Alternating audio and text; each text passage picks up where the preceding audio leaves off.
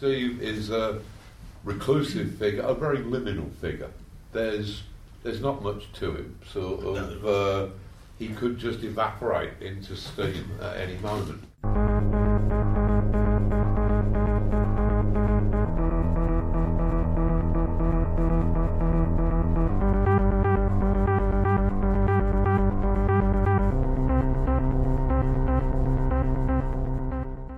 Welcome to South London Hardcore.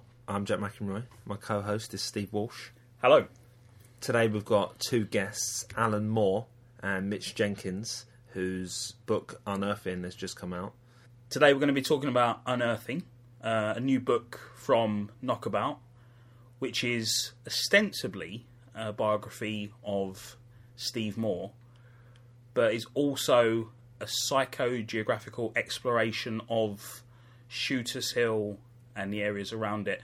We're joined by Alan Moore and Mitch Jenkins. Alan Moore being a comic creator who, one of the biggest names in comics, created Watchmen, V for Vendetta, From Hell, League of Extraordinary Gentlemen, and other things which we'll talk about afterwards.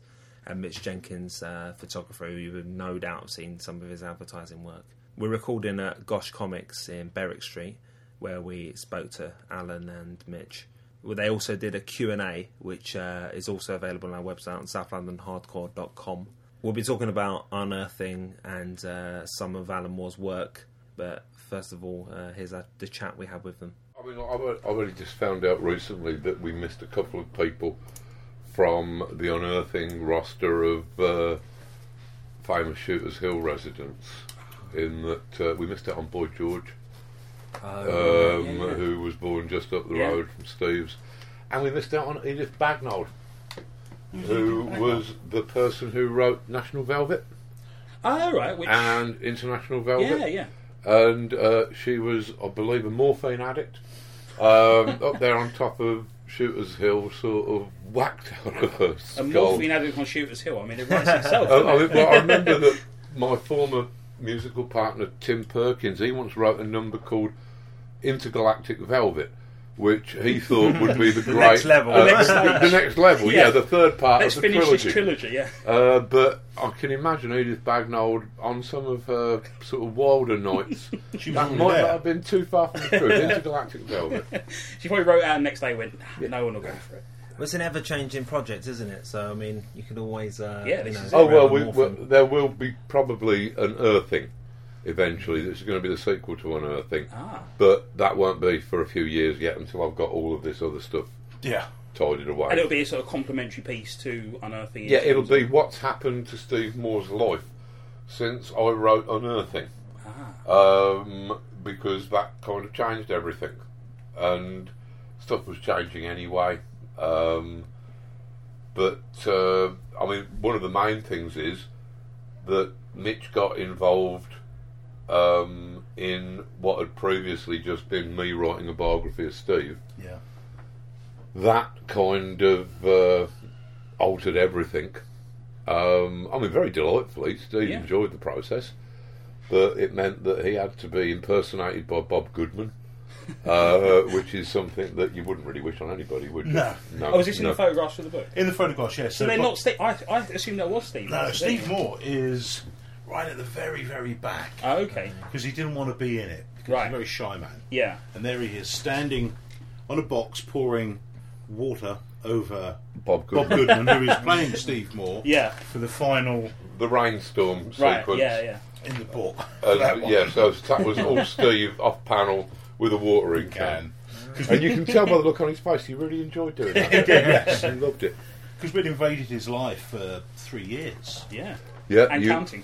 Yeah. Yeah. And so, I mean, it was during that time that Steve's brother, Chris, was diagnosed with motor neuron disease. And so, I mean, one of my favourite pictures out of the many glorious pictures in that book is the picture of Chris Moore. I think that's Melinda's and Steve's definitely. as well. Yeah. All the stuff about his cactuses. Yeah. Mitch got a glorious shot of one of his cactuses. Yeah. Which we'll be getting some use out of that particular thing. all of these bits of the project, they all kind of continue on into other areas. So it started as a planned biography of Steve Moore, because I always understood it was the essay that was in City of Disappearances. It was the first time it saw public form, wasn't it? It was because that was what I was asked for. Right. But were you already working on a biography? No, I wasn't. I wasn't. Right. I mean, sort of. Ian Sinclair just asked if I could do a piece for London City of Disappearances that was about people who were disappearing, had disappeared, or would disappear, or things or places that were in the process of disappearing somewhere within the within London. And I thought, well, Steve, he's just about within London. He's right on the edge of Kent. So it's a pretty liminal position he's in to start with. And yes, he's not disappearing any faster than anybody else, but when he's gone, he's such an unusual person that his loss, his disappearance, will probably have more far-reaching consequences than a lot of other people's. So I wrote this thing, I think 50 pages. Very pleased with it. I was collaborating with Steve all the way, and then this was what launched the entire resurgence of my contact and collaboration with Mitch. You know, I'd literally gone round to Alan's.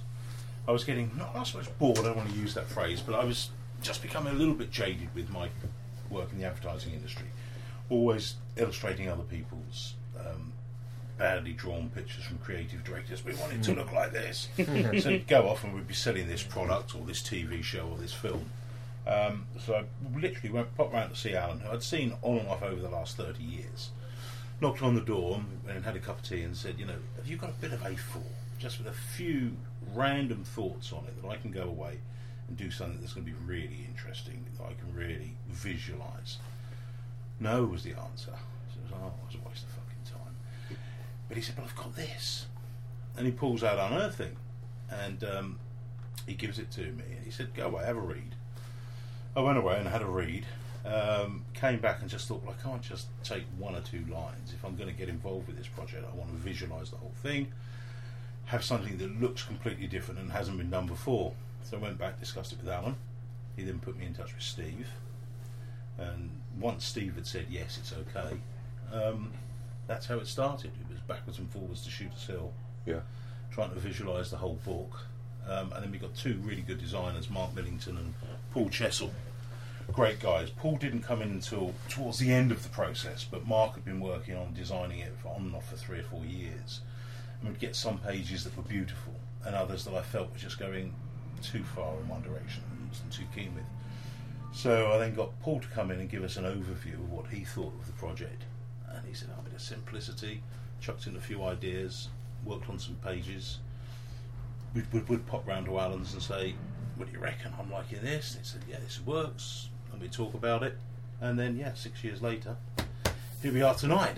So in terms of actually, what you'd call field work, actually going to Shooters Hill to do work directly for a project, I imagine you had... I've been going there since I was 14. Absolutely, yeah. But did you make specific visits after that? Oh, yeah. I mean, when I'd started planning the work, I realised that I was going to need some reference about Shooters Hill and its history, which I was able to dig up with Steve's help from various sources. I was also going to need Steve's memory of his own life. Luckily, he's the kind of anal retentive guy who's kept journals of everything, including his dreams, for over 30 years, So I wasn't without reference material. But I'd been going there since I was 14, and the mystique of the area, I'd had plenty of time to soak that up. I knew about Algernon Blackwood having his birthplace over in Oxley's Woods. I knew about the surrounding areas, about the highwayman stories, about Caesar having made his first invasion of Britain over the top of Shooters Hill, and Julius Agricola, about 50 years later, his more successful invasion. All of this stuff, we just sort of soaked it all up. I was lucky enough to find what the geological underpinnings of Shooters Hill are, and this fantastic fact that Shooters Hill created London. Yeah. That if a chalk fault hadn't collapsed on the north face of Shooters Hill, that was what gouged out the Thames Valley. Without a Thames Valley, no Thames. Without a Thames, no London. It's remarkable, isn't it, that you can trace things back to just one geographical point. Yeah, and the thing is, it was so perfect because Steve has lived in exactly the same spot all of his life, and I don't know of another single human being who has done that. There probably are people, but very, very few. Very few and far between. I think you in the piece you say he sleeps no more than 4 paces from where he was born, which is a remarkable thing to do over anything. His entire life circles around that house, that little close up there on the top of the hill. You know, it's his geography. And his parents before him, when they got the place in the 1930s, because it was a step up. It was above the rabble. It was sort of a nice little hilltop community, pretty much independent. It was a step up in the world, and this was just before the Second World War and the Luftwaffe, which made it perhaps not quite such an ideal, desirable residence. And then when the Luftwaffe, when the Battle of Britain stopped, they thought, oh, thank God that's over, we can have a son. So they had Chris, Steve's oldest brother, just before the V-bombs started. And you go up to Shooters Hill and there's rows of identical houses, and every third or fourth one a completely different style, because those were the ones that the V-bombs hit. From what I hear, British High Command was actually leaking false information to the Germans, telling them that your V-bombs are overshooting London and are landing harmlessly in the fields to the north. So the Germans thought, right, we'll put a bit less fuel in them. And basically, we don't care if South London gets flattened as long as they're not landing in W1. Yeah, we've talked about it on the show before. They did, during the Battle of Britain as well. They'd send out false intelligence about strikes that the Luftwaffe made, so that it would encourage them to basically, and they would skew it south rather than north on the basis that they could undershoot but not overshoot. They get it done as early as possible, and South London took the brunt of that. But it is. I mean, I think that with what Mitch has brought to this, I mean, just the eye for the image. I mean, some of those images in there are extraordinary, because yes, there's like that picture of the bull that's kind of fractured into lots of separate images, and then there's pictures of the giant Nazi flying saucers. Oh yeah, that's wonderful. of a scene that has never existed and never will, but was just a passing phrase, a passing fancy. But it's a real challenge for someone piloted by Hitler's brain. We weren't going to do that. The more machines, but we just thought let's not overcomplicate it. It's a very rich. I mean, this is the thing, that it doesn't matter how dull or grey or forgettable you think that these little urban corners are, that no matter where they are, if you look at them with an incisive enough eye, with a sympathetic enough eye, then you can find imagery and words and concepts that are impossibly rich. I mean, considering that this is talking about one man living in one house. In one house, in one very restricted little area of London. I think that the kind of material that we have unearthed, shall we say, it's treasure. It's one, and I'm not saying that. Now, yes, I do think that Steve Moore is one of the most interesting people in the world. I do think that after Northampton, Shooters Hill is one of the most interesting places in the world. But that's just me. I'm sure that if anybody else were to look at the place where they were situated that intensely, then with a little bit of poetry, you know, with an eye for a nice picture, you could do something like Unearthing. You could elevate the place where you're living and make it a kind of a mythological landscape. We've found so often on the show, we think, you know, we're talking about areas that we've lived in and grown up in and visited all our lives.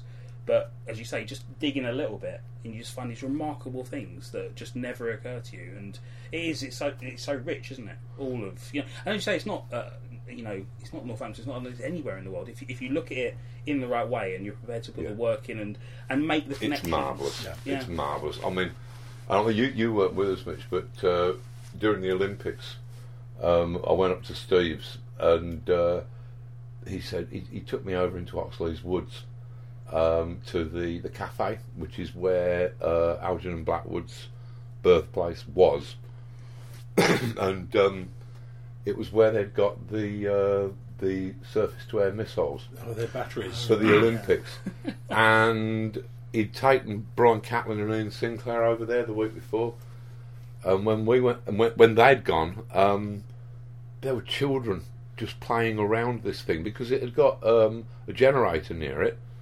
So the kids were just waiting for the bouncy castle to turn up, and when I got there, there was this thing. It looked like, I vaguely remember from Doctor Who when I was a child. This might have been the television series, or it might have been Ron Turner's comic strip in TV21. But there was an Emperor Dalek that had got a big black round head. That's what the surface-to-air missile thing looks like. I presume that this big sphere is presumably the command unit of the thing. That's the guidance thing, yeah, the guidance system. And then it's got a quiver of 2 Stinger missiles on either side. And it was there on a brilliantly sunny day. Yep, children playing around it, people having picnics on the grass, and it's sighting from left to right, angling upwards, aiming at these totally blank pieces of sky, swivelling round, seeming to track the movement of the children who are playing 10 feet away from it. And after watching this for a while, I thought, this isn't loaded, is it? None of these are loaded.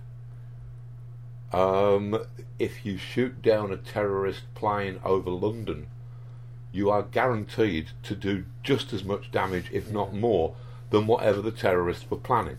Well, just look at Lockerbie. What happens when a plane blows up and falls out of the sky? Well, look at what happens when that helicopter flew into a crane just before Christmas. That's right. All right, I think only 1 or 2 people got killed, but that was by an incredible fluke of luck. So I thought it would make much more sense to do highly publicised dummy missiles or unarmed missiles. Get a lot of publicity. Put them on the top of tower blocks, whether you know that the residents will complain. That'll get it in all the papers. And put them in all these highly publicised places. And as Steve Moore pointed out, actually, it was like they were following some sort of occult grid, or at least a literary occult grid. In the sighting of all those missiles, there was the ones at Shooters Hill, right near where Algernon Blackwood's house had been. There were the ones down in Blackheath, which was where David Lindsay, who wrote Voyage to Arcturus, had lived when he was writing it. There were some at the Bryant May factory, the old Bryant May factory on the river, which was where Annie Besant had organised the Match Girls strike. She was, of course, a famous theosophist. There was some in Epping Forest, which were at the site of the madhouse that John Clare was kept in before he walked back to Northampton and a different madhouse. It's like that scene in From Hell where he goes round in the in the Coulson cart and just drawing I kind of get an impression, looking at a lot of modern culture, that a lot of people, they probably read far too many of my books when they were younger, and now they're in positions of power. You said that sort of whichever area you pick, there's many things to unearth, many sort of rich histories. But in unearthing, you find a lot of kind of threads and links that link Steve Moore to the area. Yeah. That's obviously something that you were very conscious of.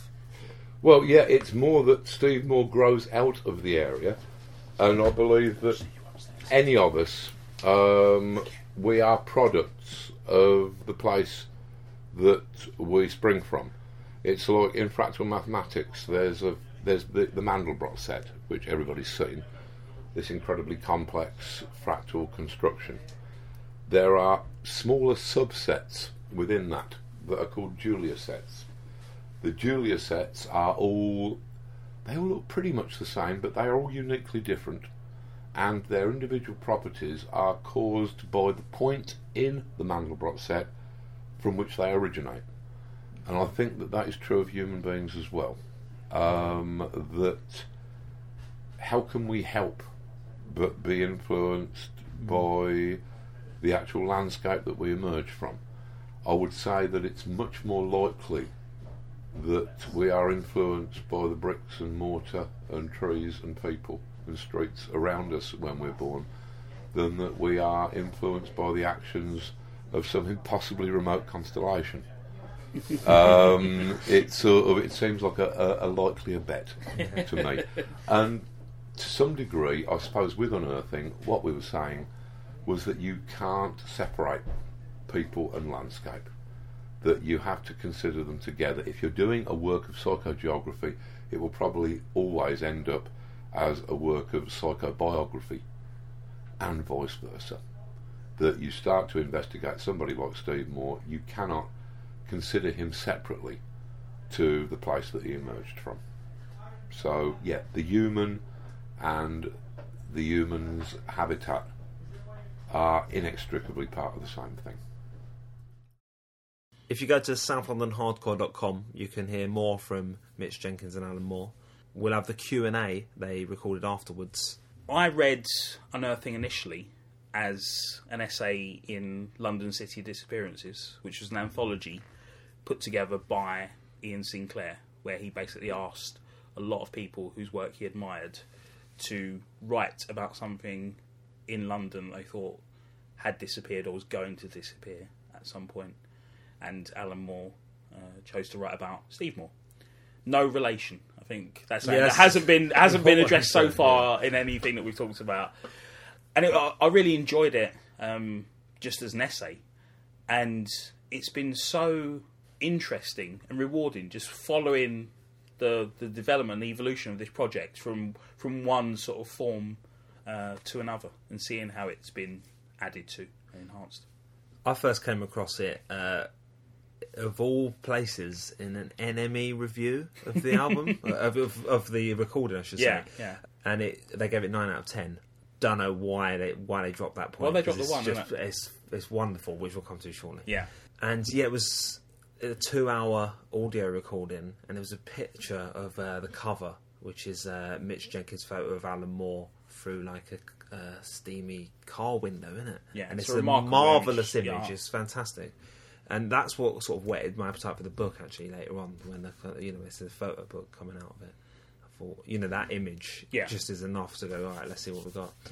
And it was a while before I was able to get hold of it, because I thought it was just available as a vinyl and CD package, which, triple vinyl, triple CD, and a poster, and a print of that photograph, and a dot matrix print out of Alan Moore's original, copy of his, based on his original.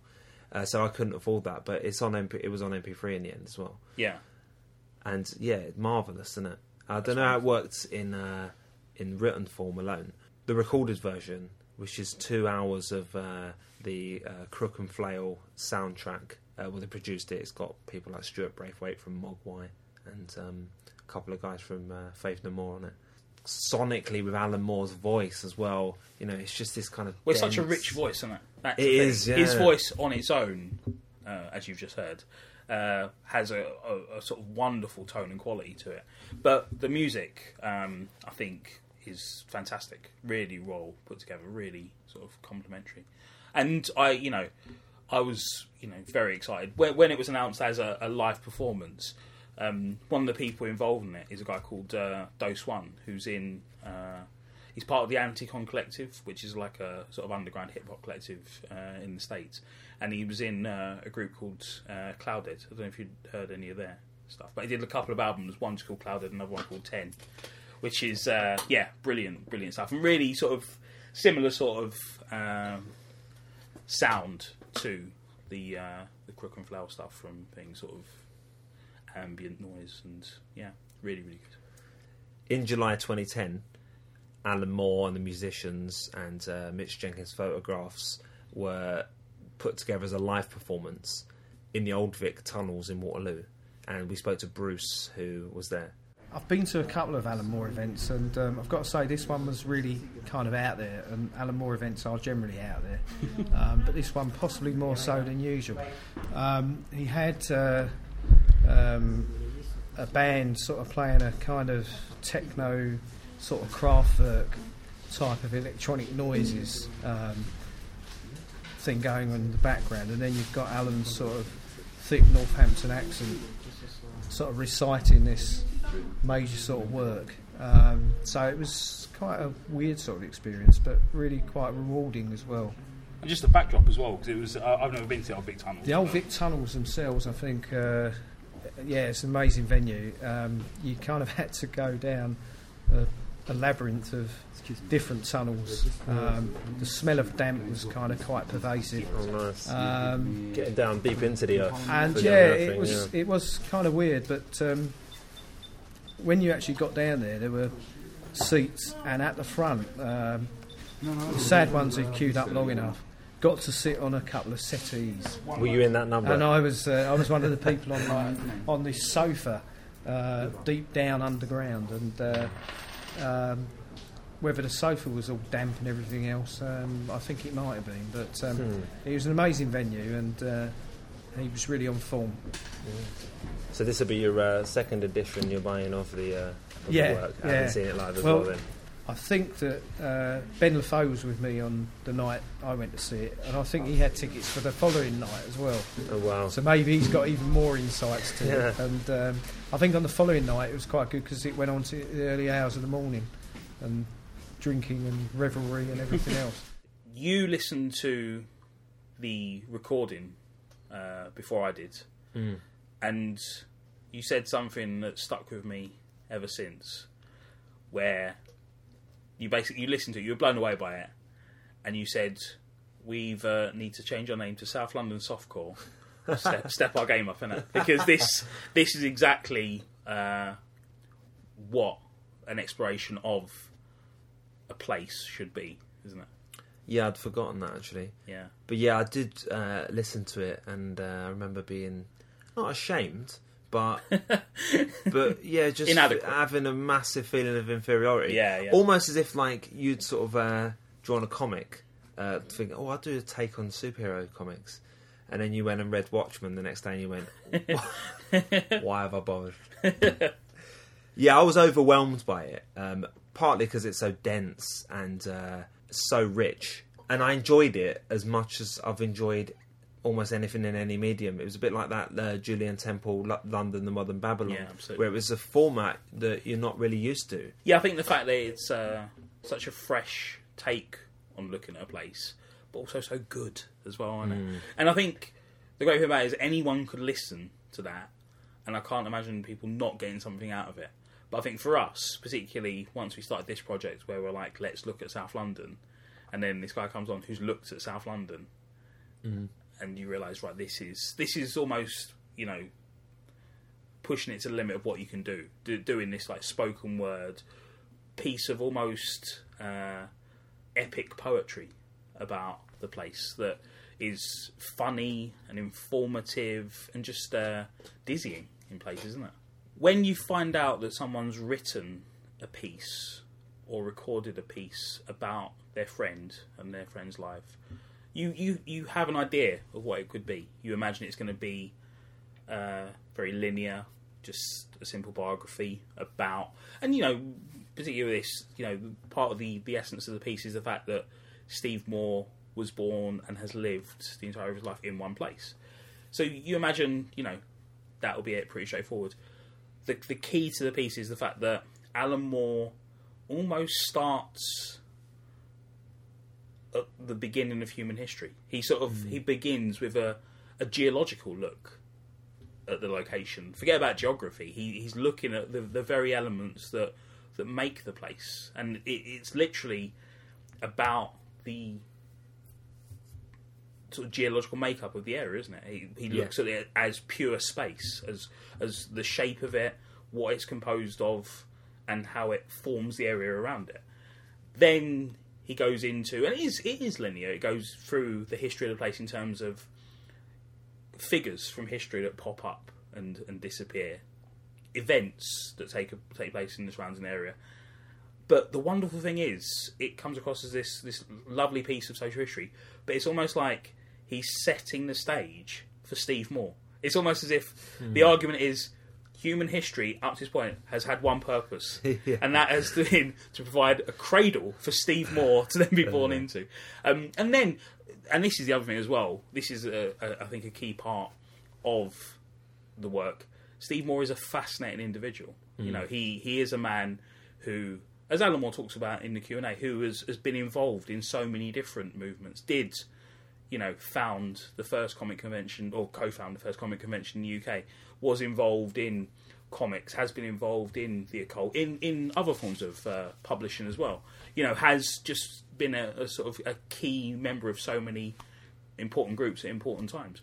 So at that point, it's almost, you'd worry if you'd read about what this was going to be, you sort of go, so you're going to talk about geology and Henry VIII and Dick Turpin, and then you talk about this guy. But this guy is, and this is the important thing, isn't it? This guy is as interesting or as valuable as Dick Turpin, as Henry VIII. And this is an important part of the thing as well, isn't it? That individual people, and I think this is part of the value of the project, in the same way that Alan Moore says, if you look at any area, you can find valuable things to discuss. If you look at any person, every person's individual history is unique, and if you just emphasise the right things and look at it from the right angle, it's going to be fascinating. You said before, Steve, it's about how poetic it is. I mean, it is like an epic poem more than it is it's described as an essay, but I think epic poem does it better, more justice. You on some sort of form of social media the other day sent me a message that was just a quote from Unearthing, where it talks about Anne of Cleves arrives over the hill and is sent packing for failing to live up to the hands-hold by and PR package that preceded her. Yeah. And you're like, that's just brilliant on so many levels.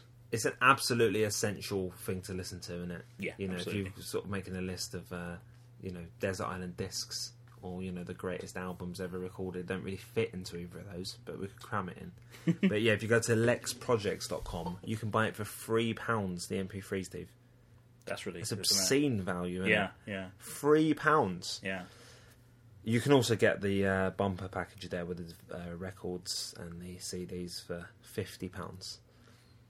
I've seen that in the flesh, and it is a wonderful thing. It's a huge outsized box, beautifully put together. But everyone has to hear the MP3, don't they? I mean, I'm insistent on it. £3.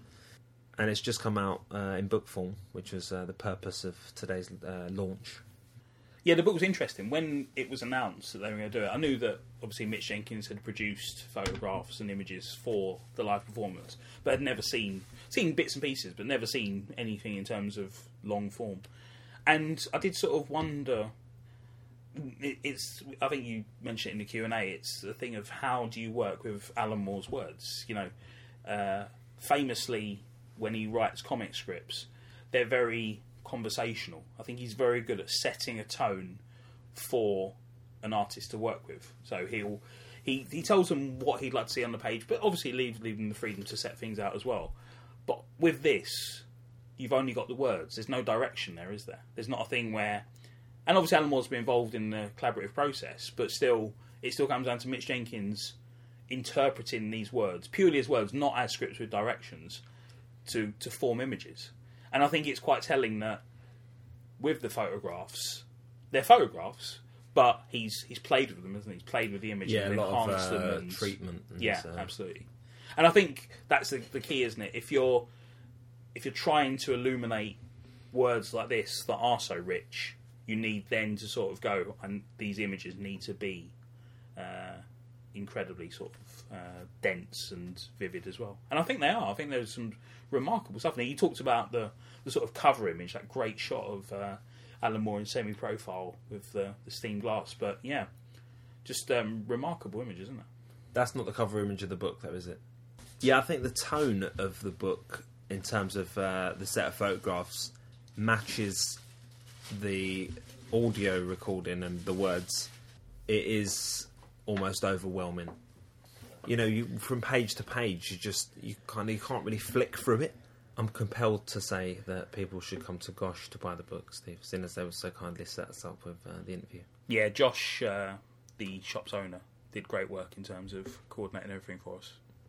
So yeah, it's available as a paperback, which is quite big, and £19.99, and also as a hardback, which is £50. But that is huge. I mean, you're kind of getting £50 worth of book.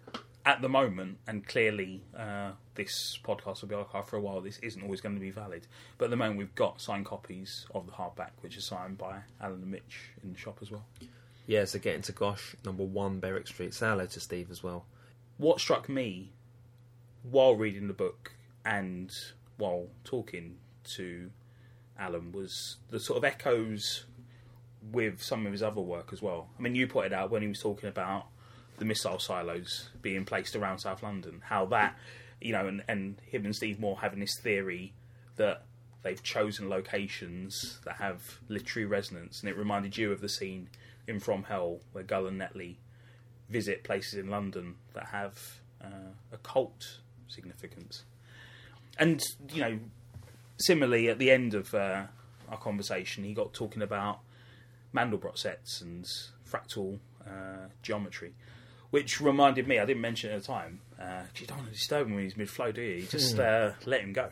But he did started a project a few years ago called Big Numbers, with initially an artist called Bill Sinkovich.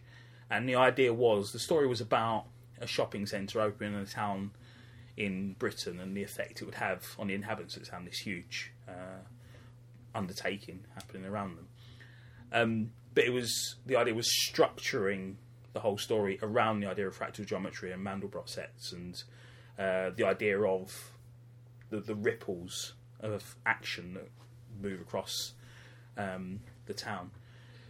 That piece, I say, was never completed. I wrote, do a little plug for me now, isn't it? Yeah. I wrote a blog about it a few years ago on a defunct blog site now, where I used to talk about incomplete and unfinished work. I'll put a link up to that in a bit. But yeah, Big Numbers as a piece it sounded like so much potential, and clearly the whole significance and idea of fractal geometry and Mandelbrot is still something that occupies his mind now when he's thinking about projects, which is interesting.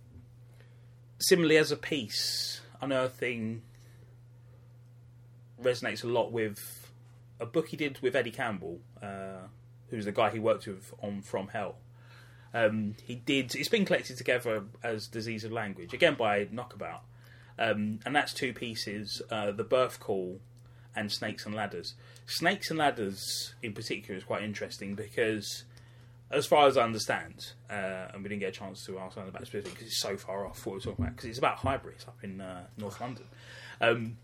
But essentially he was commissioned, as far as I understand, by a council to write a piece about Highbury. And he had a look and got back to us and said, there's nothing. I can't really find anything or anything worth talking about. And they were like, well, have another look. And he did, and then went, yeah, I've got loads of stuff. There's tons. So much to write about. And wrote this wonderful piece all about the psychogeography of the area, just the place itself and the influence people had on the place and the place has had on people, and the sort of echoes through history of certain acts and ideas reverberating and cropping up again and again, which obviously chimes in with From Hell as well, and also Unearthing, I think. I'm not nearly as well read in terms of comics as you, Steve, but I've read, From Hell, which is fantastic, and Watchmen, which is an incredible piece of work. From Hell's my favourite thing ever, as in any medium, at any time, anything that's ever been produced. From Hell. If you can take one thing to a desert island, I'll take From Hell. It's fun. You can keep all your records and other books and things. I'll probably take Tom Strong. I've only read the first Tom Strong, but it was fantastic. Yeah, it's great. I enjoyed it so much, man. It's beautiful looking as well. Who's the artist? Chris Sprouse. Yeah, he's a good, isn't he? Yeah, very good.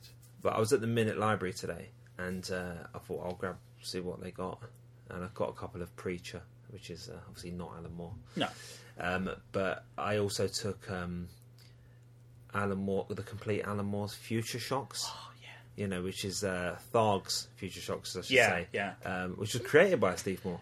Yeah. Future Shocks were a brilliant little feature in 2000 AD, where it was just tiny scripts, like three or 4 page strips, where it was just a very simple thing where essentially there'd be a twist at the end. It was they'd set up a certain premise and then there'd be a twist at the end to confuse you. Yeah, funny, and I've only read a handful of them. I was reading it on the bus on the way here. Brilliant. Yeah. At the Minute Library, Steve, they had Promethea volumes 2 to 5. Right. Yeah. So I went up to the counter. I was like, "We got volume 1," and they said someone had it. So I was like, "Oh, okay, I'll get it when they return it." But they're going to ship it in from Stratton for me. Promethea's a remarkable piece of work. Oh, good. The art's by a guy called J.H. Williams III, who does these. I mean, some of Avast virus database has been updated. Okay. Thanks for letting us know. Yeah, Promethea is extraordinary. I went through a phase a few years ago of, if people asked me what my favourite Alan Moore thing was, it'd just be the last thing I read. So if I just read Promethea, I'd be like, Promethea is the best thing he's done. He's done some great stuff, but Promethea is the best thing. What's the best thing he's done? Watchmen. Just read Watchmen. It's the best thing he's done. Now I know it's From Hell. But Promethea. Oh, you haven't read Tom Strong. Promethea is well up there, and it got a lot of criticism at the time because people would say they go, well, it's just Alan Moore going on about magic, and I go, yeah, it's Alan Moore going on about magic. Why would you not want to read that? You lose it. Gorgeous artwork, absolutely brilliant in terms of innovation in comic storytelling. A great story as well. Yeah, fantastic. And in talking about Alan Moore, talking about magic, he's been working on a project for a while with Steve Moore, which is the Moon and Serpent Bumper Book of Magic, which is essentially going to be Alan Moore. And Serpent, absolutely, yeah. The Moon being representative Selene, which is the goddess that Steve Moore worships, and the serpent referring to Glycon, which is Alan Moore's deity of choice. That's going to be their treatise on the idea of magical practice and the occult. It's been years in the making, and I think it probably will be years more in the making, just because they seem determined to make it so comprehensive. I mean, when it comes out, it's going to be essential to look at. Even if you have no interest in magic whatsoever, even if you think it's complete bunkum nonsense, it's going to be, just because if you look at what these guys tend to produce, it's going to be beautiful work, it's going to be funny, and it's going to be so rewarding as a reader. In terms of Alan Moore writing about place as well, I mean, one of the key elements to Unearthing is the idea. There's again, going back to the piece, there's a great phrase where he talks about Steve Moore as a man who sleeps no more than 4 paces from the place he was born, which is fantastic. And it was an idea that fascinated me, sort of like thinking about Unearthing and thinking about Alan Moore as a creator as well, because he has never lived that side of Northampton, and the idea of Northampton, the place itself, is constantly reflected in his work. I think I've read a quote from him before. He said, "No matter what I'm writing, I'm always writing about Northampton." So it's the idea of, similar to Steve Moore, the place shaping the man. He's written a novel called The Voice of the Fire, which takes place in Northampton, starting during the Ice Age up to the present day, and each chapter essentially takes place at a different period of time. The best known element of the book is the fact that the first chapter takes place during sort of Neolithic times, and you follow a tribe around who have a very basic language. And it's almost like A Clockwork Orange, where you spend the first page just sort of going, there's no meaning here. Then slowly as you read it, you sort of see the pattern and the syntax emerge. And by the end of it, it's a perfect natural intrigue. But you sort of see the evolution of language with the evolution of civilization through the book. It's fantastic. But it also fascinated people because it all takes place in one town. Alan Moore, for his next project, decided that Northampton as a whole was far too broad a span to work with. So his next book, called Jerusalem, he's still working on it now, will take place on one street in Northampton across a span of centuries. I think at the moment the word counts up to 250,000 words. It's bigger than the Bible, is how Alan Moore is talking about it. Is that his Beatles moment? I was glad to get Alan Moore on the show for a number of reasons. Firstly, because it was wonderful to hear him talk so beautifully about South London. Secondly, because it's, I think, hugely significant for us as a show to get someone of that stature on. I think that's very nice for us and very exciting for us to do that. Also, one of the things that happens far too often in the shop is people talk to me about Alan Moore as if he's a recluse or an angry man. Yeah. Whereas in fact, he is constantly making public appearances and is a lovely man. Yeah, he's got a real false image, isn't he? Yeah, absolutely. People see him as a kind of misanthropic, impenetrable... I think partly it's based on the fact that he's not been happy with not just the adaptations of his stuff, but just the very fact that it's been adapted. Yeah. And he's got good reasons for that. Yeah, absolutely. Also, 99% of interviews seem to be designed to talk to him about this thing that he's talked about. So he's very firmly on the record about all of these points that you're going to ask him about. Don't ask him about Watchmen. He doesn't want to talk about it anymore. So as we said, there's plenty more on southlondonhardcore.com this week relating to Unearthing and to the interview. I feel I should acknowledge, Steve, that there will be a number of people listening that have never listened before. And those people have got 61 back issues. Oh, episodes. Bagged and boarded, ready to go. On our website, southlondonhardcore.com. I want you to talk more about comics so you slip up and say something ridiculous. 61 episodes up there. If you click player, you can stream them, or you go to iTunes, you can listen to the last 20 on iTunes, or you click episode guide and scroll through and see what you like.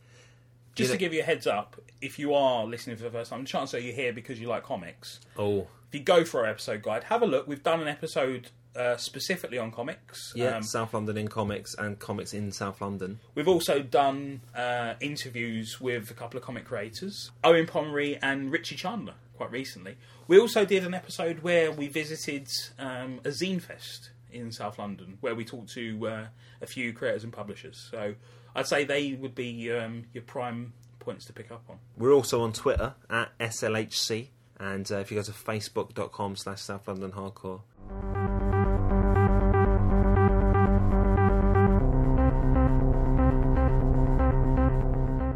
If you're going to buy stuff from Amazon anyway, which you definitely are, go to southlondonhardcore.com first and click the Amazon banner, and even replace your Amazon link with the South London Hardcore Amazon link.